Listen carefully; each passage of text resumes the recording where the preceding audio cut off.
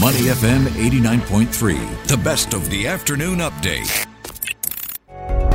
Money in the Market on Money FM 89.3. Welcome to Money in the Market. I'm Hong Bin Jung. Singapore Investor Movement Index score jumped again in June. TD Ameritrade's Singapore clients measured 5.4 in June, an increase from the previous score of 4.98 in May.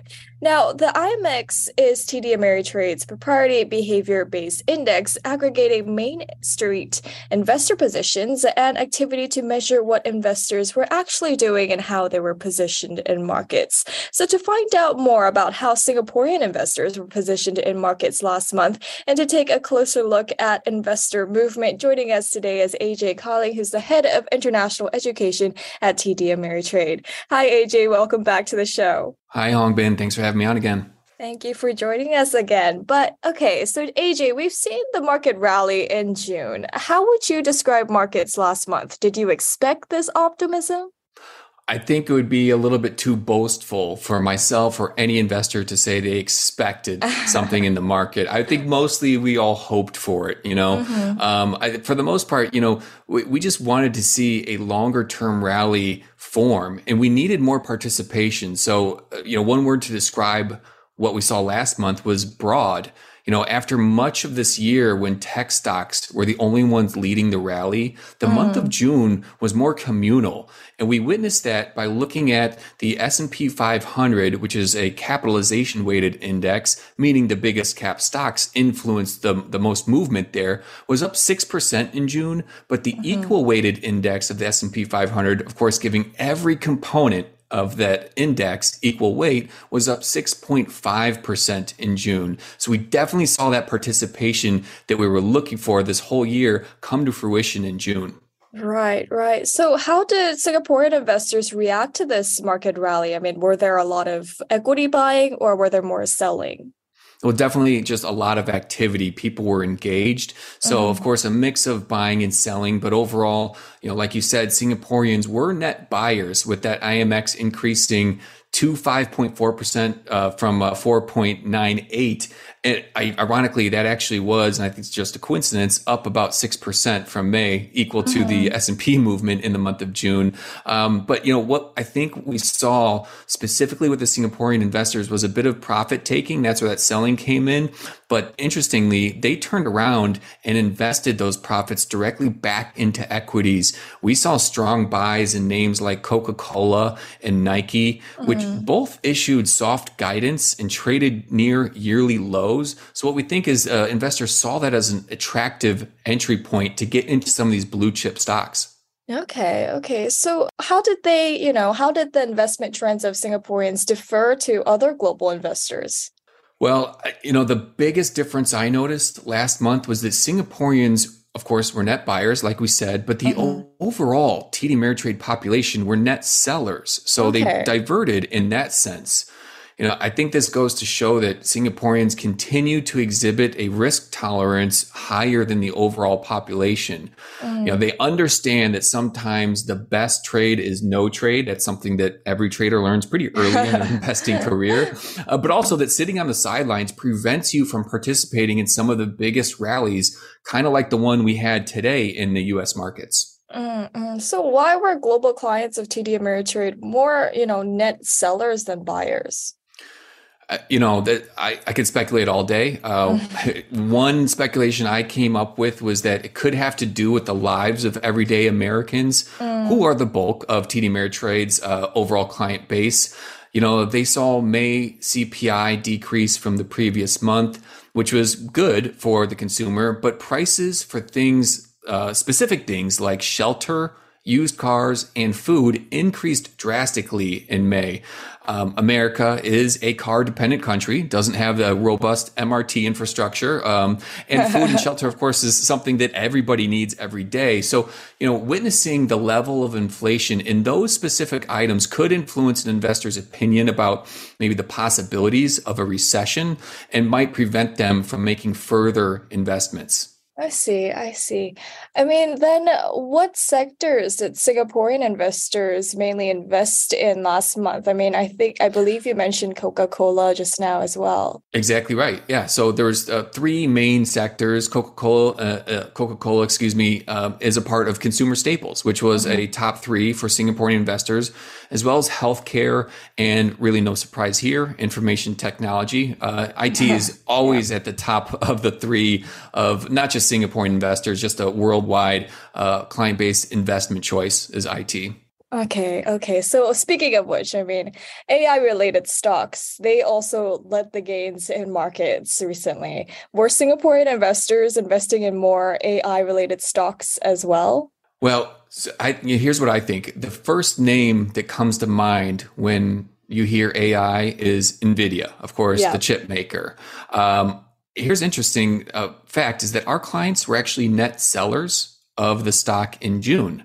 Okay. I thought that was interesting. So I went back and looked, and I noticed that actually during the June 2022 IMX, NVIDIA was our client base's biggest buy. And that's when the stock was trading at around $150 a share.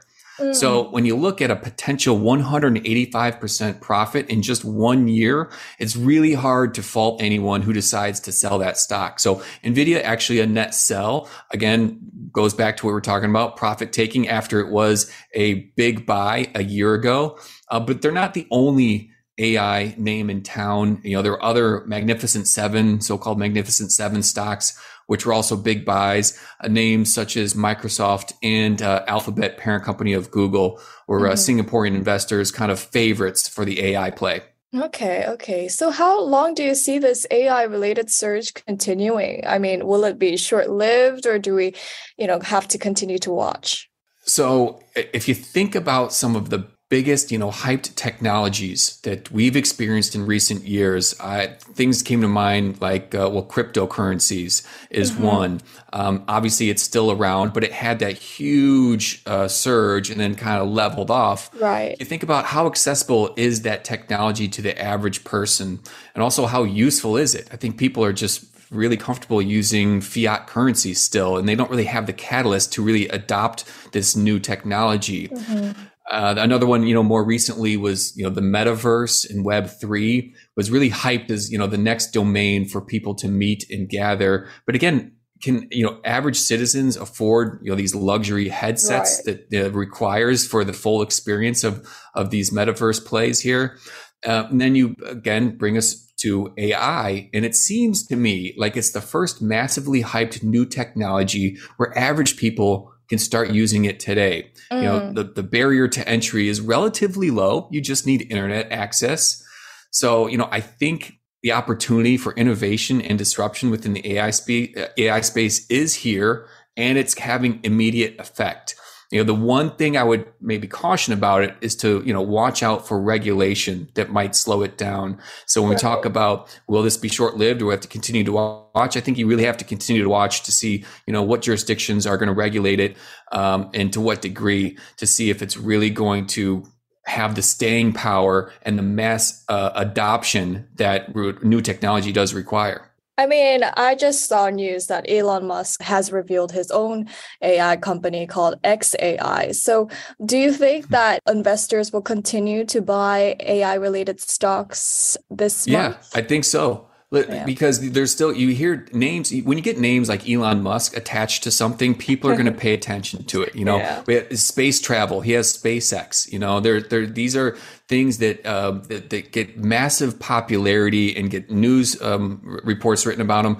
Not all of them are going to survive, right? All They're right. they're going to evolve or get swallowed up, or just at a certain point maybe just doesn't make economic sense. But Mhm. for the time being, right now, we're definitely not out of this hype phase with AI. It is though a kind of an area that it's going to be difficult to invest in because your attention is going to be pulled in so many different directions. It really takes some discipline to sit down and see which play here has the staying power and is going to be the future of this technology. Right, right. Now that we have to continue watching AI related stocks and how they fare, I mean, we're in the second half of the year as well, AJ. How do you expect markets to perform? I mean, did the first half set a direction for the rest of the year, or should we expect some more volatility?